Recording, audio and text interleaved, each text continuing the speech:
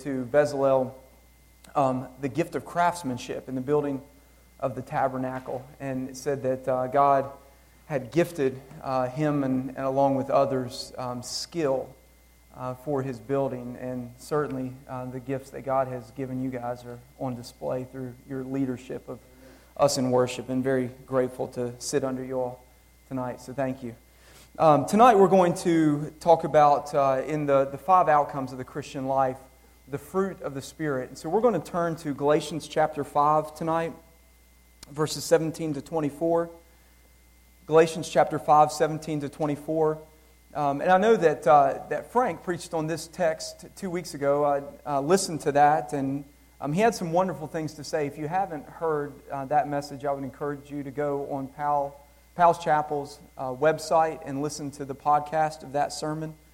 So I want to take our focus tonight in a little bit different direction and kind of bore down on something for us concerning what this looks like in the context of the local church. But if you would read along with me, Galatians chapter 5, verses 17 to 24.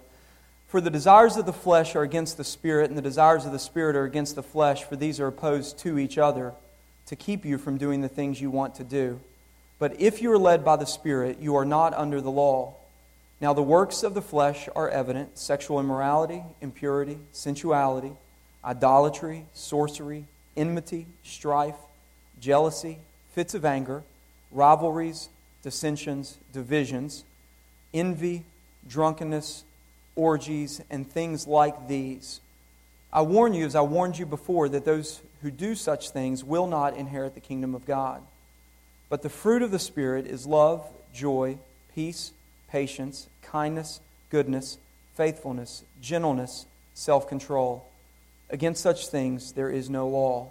And those who belong to Christ Jesus have crucified the flesh with its passions and desires. Let's pray together.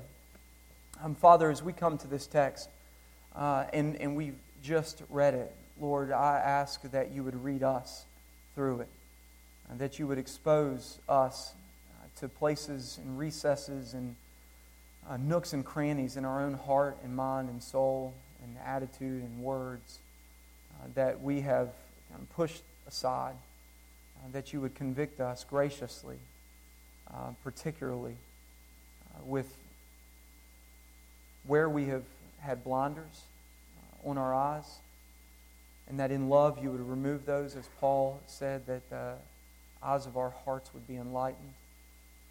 Lord, would you do that so that in seeing our sin, we would see how deep and wide, the height, the breadth, the width, the length of your love for us, as we just sang. God, would you challenge us tonight as well? And so you know where to put the finger, God, on our hearts, and I simply ask that you would do that. Thank you for your word in the way that you have ordained to work through your word, by your Spirit, in your world to accomplish your purposes. And so your word is a scalpel, and it cuts us open, it lays us bare, it does surgery. So I simply ask humbly that you would do that tonight on us. In Jesus' name, amen. The big idea for us tonight, applying Galatians 5, 7 to 14, particularly to us concerning the fruit of the Spirit, is this: that we are called to suffer with each other through growth. And I want to use that word, I picked it intentionally. Initially, I thought about the idea of that we are called to be patient with each other through growth. But I don't know that the word patient quite gets at it the way that suffering does. And so that word will come back up in the list that Paul gives to us concerning the fruit of the Spirit. But I chose the word suffer in particular, that we are called to suffer with each other through growth. And here are the reasons why, and there's 3 tonight that I want to look at from this text. First is that your growth is slow. The second is that the Spirit's work is certain. So your growth is slow, the Spirit's work is certain. And lastly is that our idolatry runs deep. All right, so I hope to show us that from the text tonight, that your growth is slow, that the Spirit's work is certain, and that our idolatry runs deep. And so in all of that, we are called to suffer, to continue long on a road that is not easy with each other through our growth. And that's the good news. That's the positive news. So your growth is slow, and here's the reason why. So Paul says, for the desires of the flesh are against the Spirit, and the desires of the Spirit are against the flesh, for these are opposed to each other, to keep you from doing the things that you want to do. Now, I mentioned this morning from our text in Philippians about the three great enemies to your soul. I want to show you that from Ephesians. If you would flip over to Ephesians chapter 2. Now, John, in his letter to the churches in 1 John, also fleshes this out, but here you see it succinctly in just a couple verses of our three great enemies. So if you follow with me in Ephesians chapter 2, verse 1, and you were dead in the trespasses and sins in which you once walked. Okay, so that's you. You were dead in your trespasses and sins in which you once walked, following the course of the world. That's the second one. So you've got the world there in verse 2, the flesh in verse 1, following the prince of the power of the air, the spirit that is now at work in the sons of disobedience, among whom we all once lived in the passions of our flesh. So you see the bookend in verse 1, and then again in verse 3, among whom we all once lived in the passions of our flesh, carrying out the desires of the body and the mind, and were by nature children of wrath like the rest of mankind. So the three great enemies, the world, the flesh, and the devil.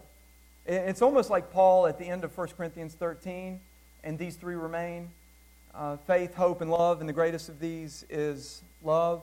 Well, here Paul is saying, and these three are coming after you. They are your enemies, the world, the flesh, and the devil. And the greatest of these is, I got one vote for the devil. Is that right? Do I have a second on that one? I got the flesh. You might want to chime in with the world. The greatest of these is you. Now, that might be a little bit startling to you, but consider this, is that no one will stand before God in the final analysis, in the final judgment, and say, the devil made me do it. And then hear from God the response, oh, okay, come on in then. I didn't realize that. No, the devil is a leech, right? Now, he is a tempter, he's an accuser, he's the father of lies, he's many things. But he is not God. He's a created being. God has created all things. And so Satan is an enemy on the leash, as some have said. So Satan twists, he warps, he distorts. But he can't put in you. What he does is, and I like to say it this way, is you wouldn't want to sit down at a card table and play a round of poker with Satan. Because he's been reading humanity forever, and he can read you like a book. But he's not God. He's not omniscient. He's not omnipresent. The attributes that belong to God and to God exclusively are not Satan's. And so he can only play off of your own desires. So he tempts, but temptation has its power because of what is in you that you desire. And the same thing for the world. We're not going to face God in a final judgment and say, gosh, you don't realize the kind of cultural pressure I was under. And him like, oh, you're right. Come on in. No, we are going to be held personally accountable and responsible for our sin. And so the greatest enemy, and Frank mentioned this in his text in 1 Peter 2:11, I urge you, aliens and strangers, brothers as aliens and strangers, to abstain from the passions of your flesh, which wage war against your soul. The enemy, the greatest enemy that you have is you. It's the enemy inside. And so your growth is slow. I'm setting up an argument here for why your growth is slow. First off is because you face an enemy within. So the reason that your growth is slow, Paul has chosen his metaphor about fruit, particularly for us. It's a botanical reference. And because a seed planted grows very, very slowly. You know, it's like watching the paint dry. You plant something and you walk away. You go back the next day, nothing. The next day, nothing. The next day, nothing. Months can go by, depending on what you planted. And you see nothing. And so we are called to suffer through our own growth because our growth is slow. And we are not to judge moment by moment. Again, you could go out to continue on with Paul's metaphor and watching the seed grow, waiting for something to happen and think, nothing's happening. From one day to the next, 1 week to the next, 1 month to the next, nothing. And we live in such a quick fix culture that, you know, we have been trained with instant gratification. We want it now. I joke, I'm a technological dinosaur. Some of the guys were making fun of me last night because I just got a smartphone within this past year. I've had an old flip phone forever. And if there were enough payphones around, I'd get rid of all of it and I would just keep quarters in my pocket and give out payphone numbers and say, you can catch me there at this time, I'll be driving by. I can't stand it. And I've thought about this quite a bit. You know, when I was a kid growing up, we had nothing but landline phones, you know, and you would get the really long cord so you could stretch it down the hallway or go in the bathroom and shut the door so your parents didn't hear you talking. You know the drill. So my kids have no idea about any of this stuff. But what it did is it created in us this sense of, well, we had answering machines with real tapes, not, you know, digital stuff, real tapes that you'd take out and rewind. And somebody will call you, they leave a message, and in their mind, it was they'll get back in touch with me maybe tonight, maybe they'll be out late, maybe it'll be tomorrow. Now you have a cell phone, and everybody, if you don't get somebody in 5 minutes, like, I know they saw that come in, I know they're just screening the call, I know that they saw me text, and they're not, you know, you're tapping your foot after 30 seconds that you don't hear back from somebody. So we live in this like instant access, instant gratification, instant communication, instant everything. And we think about that concerning the spiritual walk that we face with the Lord, right? So you woke up today struggling with some particular sin and you think, gosh, why can't tomorrow I wake up and be a completely different person? That's a good question. Why would God do this way? And I'll get to that. But the issue here for us is that ultimately, it's not how fast or how slow you're gaining ground, but the direction that you're headed. So the old man has died, and yet he continues to crop up his ugly head. So, as Paul tells us then, he says, do not gratify the desires of the flesh. That's verse 16. For the desires of the flesh are against the Spirit, and the desires of the Spirit are against the flesh. The word there, desire, is epithumia, and it means lust. It'll be translated that in some English versions. So the lusts of the flesh are against the Spirit. And this is what is happening within us. This is the battle that rages. Now the good news here is that Spirit there is capital S. This is not your little s spirit. This is the Holy Spirit. And if that doesn't give you a sigh of relief, that this isn't a battle that you're facing in yourself on your own, but this is a battle that God is waging against you, for you. And you know, the Scripture tells us, Paul tells us that we are more than conquerors. We are victorious. But this battle will be won. This is God's promise and God's commitment to us. And there's great news there. Now, if you follow on then from verse 17, when he says, for these are opposed to each other, that's your flesh and God's Spirit, to keep you from doing the things that you want to do. This is reminiscent of Romans 7. Frank mentioned this in his sermon, and it's very insightful because Paul says in Romans 7, a passage that maybe many of you are familiar with, he says, the things that I do, I do. And the things that I do want to do, I don't do. You see this inner conflict even with the Apostle Paul. And so Misery Loves Company, that ought to give us a sense of encouragement that the man who wrote 2/3 of our New Testament battled within himself. Now, theologians debate whether or not Paul was saved, reflecting on his time before he was saved in Romans 7 and then salvation in 8. I believe that Paul is giving us insight into his life now. That he sees the law at work within himself, that he wants to present himself to God righteous because of him, and then he keeps failing himself. He sets standards for himself that even he can't live up to. And so our growth is slow, and there's this battle to keep us from doing the things that we want to do, and that is the key. The end there of verse 17 is crucial for us to understand. Later on, when we talk about crucifying the flesh, the real issue is at stake is your fundamental desire. And in Christ, it has changed. It doesn't mean that you won't lapse. It doesn't mean that you won't lose battles. But what it does mean is that you're in the war. That it really is a battle. That it really is a struggle. That you haven't laid down, that you haven't given up, that you haven't raised the white flag and submitted to your own desires. You are at war. And so when at the end of verse 17 it says, these are opposed to each other, the flesh and the spirit, to keep you from doing the things that you want to do, you want to do what would please your Father. That's your fundamental want. You're going to fail. You're going to mess up. You're going to lose battles, but you want to.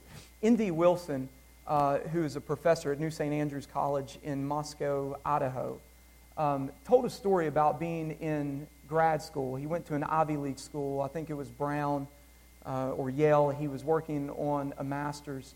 And there was a night where he and a group of 10 classmates all went to this pub in the New England state that they were in. And he said it was he and this Catholic guy were among the 10, and everyone else were either professed atheists or agnostics. And he said as they sat there and they talked and laughed and enjoyed each other's company, he said one girl in particular, who was very loud and boisterous, turned to ND and the Catholic guy and said, do you all think that I'm going to go to hell when I die? And he said it's the kind of question that you're put on the spot, you feel like the spotlight is on you. He said immediately he could feel his hands getting clammy and the hair standing up on the back of his neck. He said he looked over and the Catholic guy said, yes. And so he's like, okay. And so then all the attention turned to him at that point. He thought, oh gosh, what do I say here? And so then he turned to the girl and he said, don't you want to? And she looked at him in that kind of dumbfounded, shocked, jaw on the floor kind of expression. And she said, why would I want to go to hell? He said, well, you don't believe in God? No. Well, then, if there is a heaven, and that heaven is an eternal existence of worship and adoration and service and love of this God that you denied, that would be hell to you. You wouldn't want that. God has changed our fundamental wants in giving us His Spirit. Now again, there's still that conflict. We still feel that rub. You feel it every day. And yet your core, your fundamental want to, has been changed. So the end of verse 17 is pivotal here. So your growth is slow. Now, God increases that appetite, right? Jesus preached on that in Matthew 5 in the Sermon on the Mount. Blessed are all those who hunger and thirst for righteousness, for they will be filled. It's not instantaneous. It's not all at once. God fills us. He satisfies our longings with Himself. And the issue then is our want to. So our growth is slow, just like the seed in the ground. And we don't take it moment by moment, but through seasons of life. It's the trajectory. Again, it's not how much ground you're gaining moment to moment, but the direction you're heading that matters. And so simply ask you the question, does your life look today like it did 2 years ago? Or 5 years ago? Or 10 years ago? What direction are you heading? And even better than for me to ask you that question would be for you to ask your friends that question. Or to ask your spouse that question. Ask the people closest to you. So our growth is slow. The Spirit's work is certain. As you continue on here, now he gives us this vice list in verse 18 and following. This is one of many lists in the New Testament. If you're led by the Spirit, you're not under the law. Now the works of the flesh are evident: sexual immorality, impurity, sensuality. Those three words all have to do with sex. Verse 20 and following: idolatry, sorcery, enmity, strife, jealousy, fits of anger, rivalries, dissensions, and divisions and envy. Those 8 words all have to do with interpersonal relationships. And then the last 2 words have to do with substance abuse, with addiction, drunkenness, and orgies. These are not sexual orgies attached to drunkenness in close proximity. These are drinking parties. And so I just think about this because I live in a city that our state has more overdoses per capita than any other state in the country, West Virginia. There was a documentary that was done on the city of Huntington that Netflix did, a Netflix original months ago, called Heroin, where they followed 3 women around the city of Huntington talking about the opioid epidemic that we have. And the thing that I think about most often when I think about the epidemic and the spiritual oppression that we face in my city, when Paul takes this list to drunkenness and orgies at the end, is that ultimately this is a spiritual battle. Ultimately, this isn't, in the final analysis, something that is superficially about drugs. It's ultimately about the Spirit. And so drunkenness, orgies, and things like these. Now what Paul does there with things like these is this is a junk drawer expression to let us know that this is simply a list. It's not exhaustive, it's not comprehensive, it's a list. There are other things like these that could have made the list. So then he says, I warn you, as I warned you before, that those who do such things will not inherit the kingdom of God. Each one of those words could be a separate sermon explaining what all of these are, but all of that to wrap up and say that Paul is giving us identifiers of what our fleshly desires look like, and this is some of many. And so then he goes on to verse 22 and says, but the fruit of the Spirit is love, joy, peace, patience, kindness, goodness, faithfulness, gentleness, and self-control. We teach our kids a lot of sing. I don't know if you ever remember the song. If ever I'm trying to recite this verse, the song comes up in my mind. I can't get through the list without singing the song in my mind. Some of you are like that with the ABC song. You know, somebody asks you where N follows in the alphabet, and you have to A, B, C, D, E, F, G, H, I, J, K, L, M, N. N, it's right after M. You know, you have to go through the song. Well, I'm that way with this. Love, joy, peace, and patience, kindness, goodness, faithfulness, gentleness, and self-control. Okay. I'll hang out for an encore after we're done. The fruit of the Spirit: love, joy, peace, and patience, kindness, goodness, faithfulness, gentleness, and self-control. So, the Spirit's work is certain. Now, there's one fruit.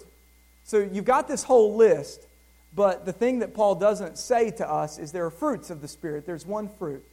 And what I love about that understanding from Paul is that these things grow up together. Now, you may see in your life characteristically strong or more evident working of the Spirit through some of these, but these things are inseparable. And they are the reality for each one of us in the Spirit. So this is one fruit of the Spirit manifest in love and joy, peace and patience, kindness, goodness, faithfulness, gentleness, and self-control. So it is certain. Paul says in Philippians chapter 1, verse 6, he says, I am sure, it's the same word, certain, I am sure of this, that He, being God who began a good work in you, will bring it to completion. He does the same thing with 1 Thessalonians when he ends the letter by saying this, may the God of peace Himself sanctify you completely. That's what we're talking about. The spiritual fruit and spiritual growth is our life in Christ being changed and conformed to the image of Christ. That's, in a word, big theological word, sanctification. So may the God of peace himself sanctify you completely, and may your whole spirit, I'm reading from 1 Thessalonians chapter 5, verse 23, may your whole spirit and soul and body be kept blameless at the coming of our Lord Jesus Christ. He who calls you is faithful. He will surely, same word, and I am sure of this, that he who began a good work in you will bring it to completion. He will surely do it. He will surely do it. So where the Spirit of the Lord is, there is freedom. And the fruit of the Spirit, love, joy, peace, patience, kindness, goodness, faithfulness, gentleness, and self-control, is certain that this will be done in the Christian life.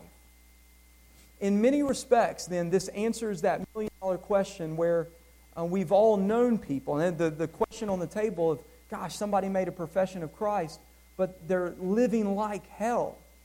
What do we do with that? Well, the New Testament drives us to answers. Now, ultimately, as I've presented for you, we suffer long with people through their growth. But if they were a Christian, God will discipline them. That's Hebrews 12. He will, because He loves them as true and legitimate children, not illegitimate, but true children. He will discipline. He will correct. He will bring them back. There will be spiritual growth in their life. Again, you might not see it, but it will be there. It will be.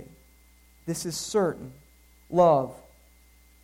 I do want to take a few moments to go through each one of these words. I'm not doing that with the vice list, but I want to do that here because these things are characteristic of every one of you who are in Jesus Christ. Love. Love is so warped and distorted in our society. We have made love the epitome of our own emotional high and euphoria. So when it drops, we are out of love. We don't love anymore. We've fallen out of love. Love is not exalting someone and making much of them. Love is doing what is best for them. Love is doing what is best for someone. Joy. Love, joy. Joy is godly contentment that is unfazed by circumstances. For the joy that was set before Him, Jesus endured the cross. Hebrews. For the joy set before Him, it is a godly contentment, unfazed by circumstances. Peace. Peace is not the absence of conflict. Peace is confidence in the midst of chaos. This is yours. This is yours. Love, joy, peace. Patience. There's two Greek words that are put together to form this one word, and I love it. The old King James, love, joy, peace, long-suffering. That's the word. Macrothumia. Not microthumia, macrothumia. Macroeconomics, big economics. It is long-suffering. You ask God to give you patience with your children, patience with your spouse, patience with your church members, patience with your coworkers, patience with your employees. You're asking Him to help you suffer long with them, to continue to walk the same road, the same path, unwaveringly. It is endurance through adversity. And this is a fruit. Kindness is a constant readiness to help. Goodness is a consistency of character. Love, joy, peace, patience, kindness, goodness. Goodness means that you're not a different person tomorrow than you were today. Goodness means that around your friends that don't attend Powell's Chapel, you're not a different person. You're the same person. This is a consistency, a constancy of character. Faithfulness, that you're reliable and true to your word. Gentleness, and I love this word, not because of connotations in our culture about what this means, but because of what it really means. It's humility, it's meekness, it's power restrained. Gentleness. Interestingly enough, now we're reading from, this is our English translation of the Greek, but Moses was called meek, gentle, translated in English translations, gentle, right after he was ready to slay everyone who was a heretic, who was violating God's law, and he was meek. Self-control is that though we have, as Paul says, all things are permissible, but not all things are beneficial. Though you have liberty as a Christian, this prevents us self-control from license. This prevents us from using good things for bad purposes. And anything can be warped and distorted. And so self-control as a fruit of the Spirit is what prevents us from taking liberty and it becoming license. And so this is then the Spirit's work. It is certain in us. And the way that the Spirit works, and I want to say this before going to the last point, is that the Spirit works so that we are all on the same page, being patient or suffering long with each other through our own slow growth and trusting the Spirit to do His work of that seed that's been planted in us by the gospel, is that the Spirit works through means. And here's what I mean by that. We pray that our daily bread, as Jesus taught us to pray, Lord, give us our daily bread. What we don't do is we don't sit back and say, rain down manna from heaven. Now, God could do that if He wanted to do that, but God works through means to answer that prayer. So we pray, Lord, give us our daily bread, and we go to work.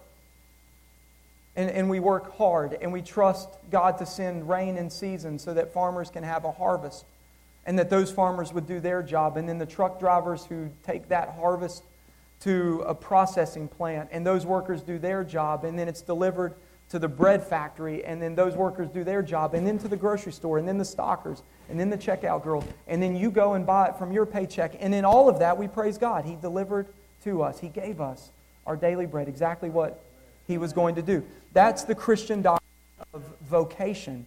We've made vocation a strictly word about work. It's a Latin word, vocatio. It means calling. And the Reformers had a robust understanding of Christian calling. And so in that same way of God working through means to provide for us, that's exactly what the Spirit does. So if we're looking to the Spirit for growth, what does that look like for us? This might strike you, and I hope it does. I want to quote J.I. Packer at length here. The Spirit works through means, through the objective means of grace, the means of grace. Namely, Shekinah glory revelations of bright bolts of lightning coming out of the sky as you were driving home from church. Dreams where you woke up and you had a vision. That's not where J.I. Packer goes.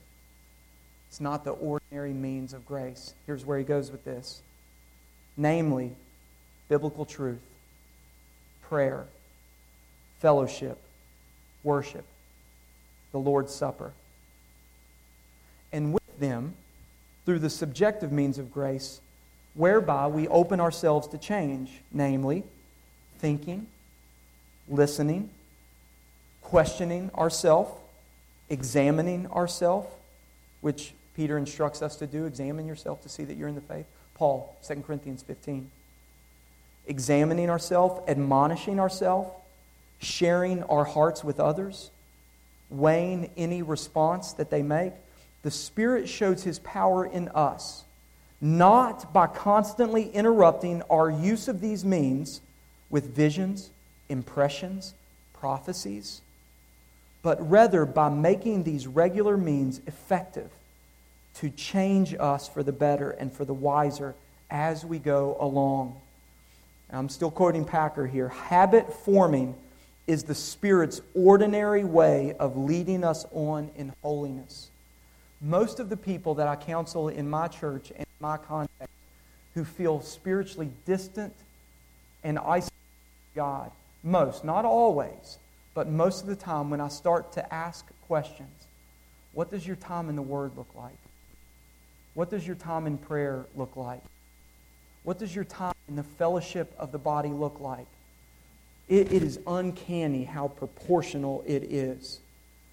And it's not rocket science. Like they're scratching their head wondering, why do I feel so distant from God? Because God has ordained means by which to meet with you and to grow you. Habit forming is the Spirit's ordinary way of leading us on in holiness.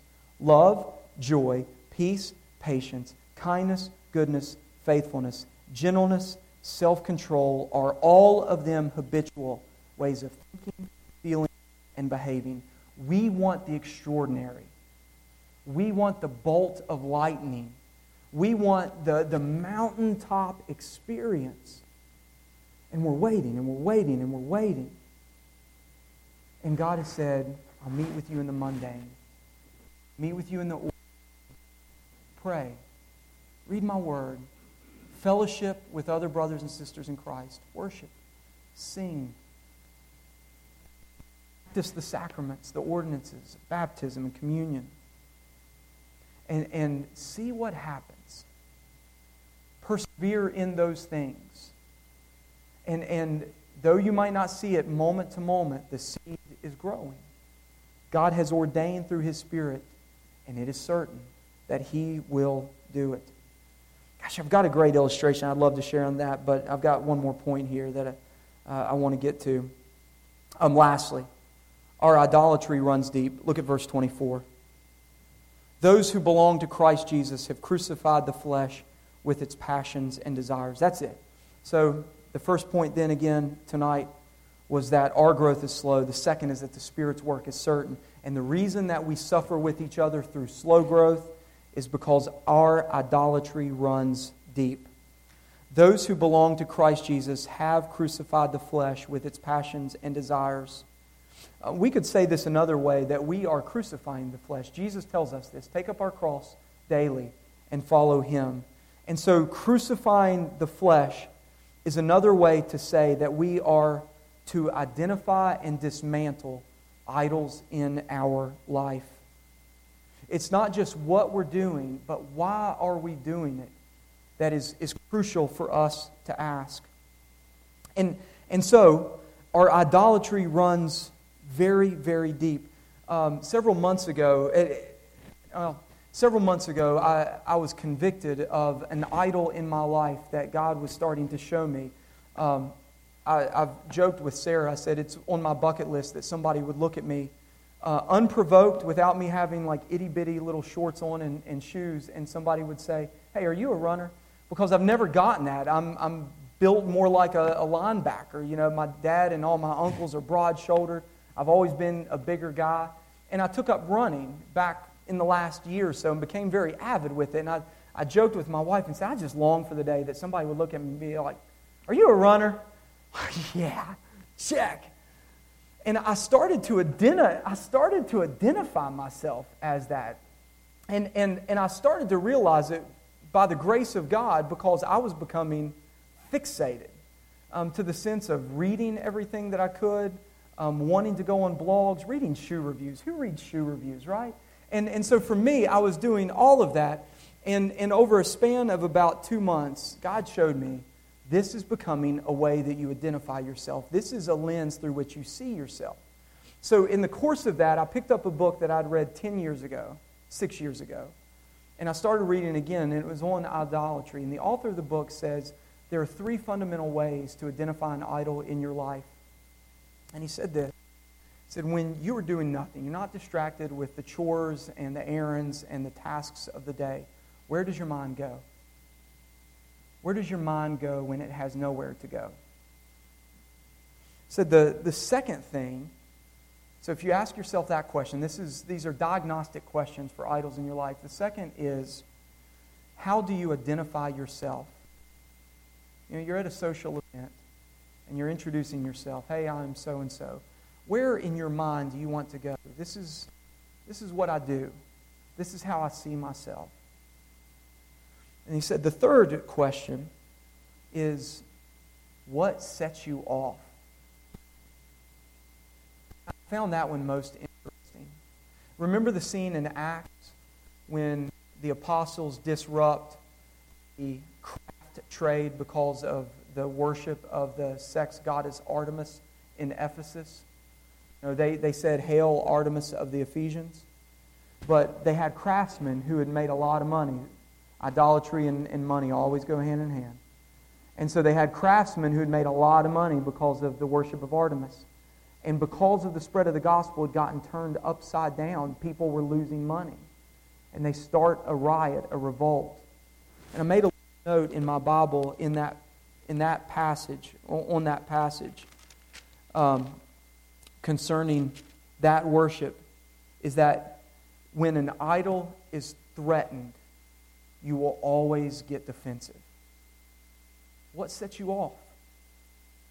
James says it this way in James chapter 4, is you fight and you quarrel because of the passions within you. That's it. You have such an emotional high or low reaction to the thought of losing something that you've got or not getting something that you want, which is a direct line to an in your heart. And they run deep. They run absolutely deep. And so we are called, crucifying the flesh means identifying and dismantling idols. And the word crucifixion, and this is how we'll end this morning, this evening. The word crucifixion is important. I'm pulling here from a commentator, and he says that crucifixion brought with it in everyone's mind, Romans and Jews alike, 4 things: shame, pain, long or gradual, and final. You're not coming down off that cross until you're dead. Paul tells us to crucify the flesh with its passions and desires. And so our idolatry runs deep, and this is what it means. To crucify our flesh is that sin becomes more and more shameful to us. And to be a practical application to that, name your sin. It's easy for us, especially in the context of church with our Christian friends and brothers and sisters, to say, God, forgive me, I'm a sinner. But name it. And see how easily that rolls off your tongue. You lusted after somebody in particular. Name that person before the Lord. You're greedy for gain. Call it what it is. And you will feel more and more, if you do that, the real sense of the disgust, of the shame for sin. Crucifixion was the most shameful method of torture and death in the Roman world. And sin is that to us. And so we ought to be disgusted with it. So it was shameful. Second, painful. Because this is the flesh, these are the desires of the flesh, and the Spirit's at war against it. And this is the old man, this is the old us. The way that New Testament writers talk about it, 1 John in particular, is indwelling sin. There is the remaining sin within us. I think I shared with you guys last year the 3 P's of sin. That sin's penalty has been paid, sin's power has been broken, but sin's presence remains until Jesus comes again or He calls you home. And so there's a painful detachment that God calls us to, killing something that's been a part of our life, that's been a warm blanket of sorts. But we are called not to play around with it, not to feed it, not to pet it, but to kill it. And that's not easy. And it's gradual. What made crucifixion so heinous was how long it took someone to die. Because it was slow suffocation. Slow. And there are no quick fixes. I wish that I could say to each one of us, tomorrow we could wake up and be different. And certainly that is in God's purview. That is in His realm of power to do. But I asked this question earlier, and I want to come back to it. Why would God not do that? There's an author who wrote a wonderful book called Extravagant Grace, and her name is Barbara Dogood. She's a pastor's wife up in Pennsylvania. And in that book, she said this. I'm paraphrasing, but she said essentially, if the Spirit's job is to make us sinless and strong and have resources within ourselves for all the daily battles that we face, He is doing a terrible job. But if the Spirit's job is to constantly and consistently point us to Jesus and our great need for Him, He is doing a fantastic job. I would submit to you that the reason that we are going to battle with the Spirit of God in us and by the grace of God through us with sin for the rest of our life is so that we would never depend on ourselves. So that in every step along the way we would be wholly and totally and completely dependent on God. Always. You can't get away from Him. You always need Him. The grace that saved you is the very grace that you need to sustain you. You never move away from it. And it's fine. This is the good news. Going back, you have this very great and precious promise. Eternal life. Eternal life for all of those who believe in Jesus. God is not fighting a losing battle. He is not. He is the victor. And we are in Him. Let's pray. Lord, thank you for the promise of spiritual growth. Thank you for giving the Spirit. In Jesus' name, amen.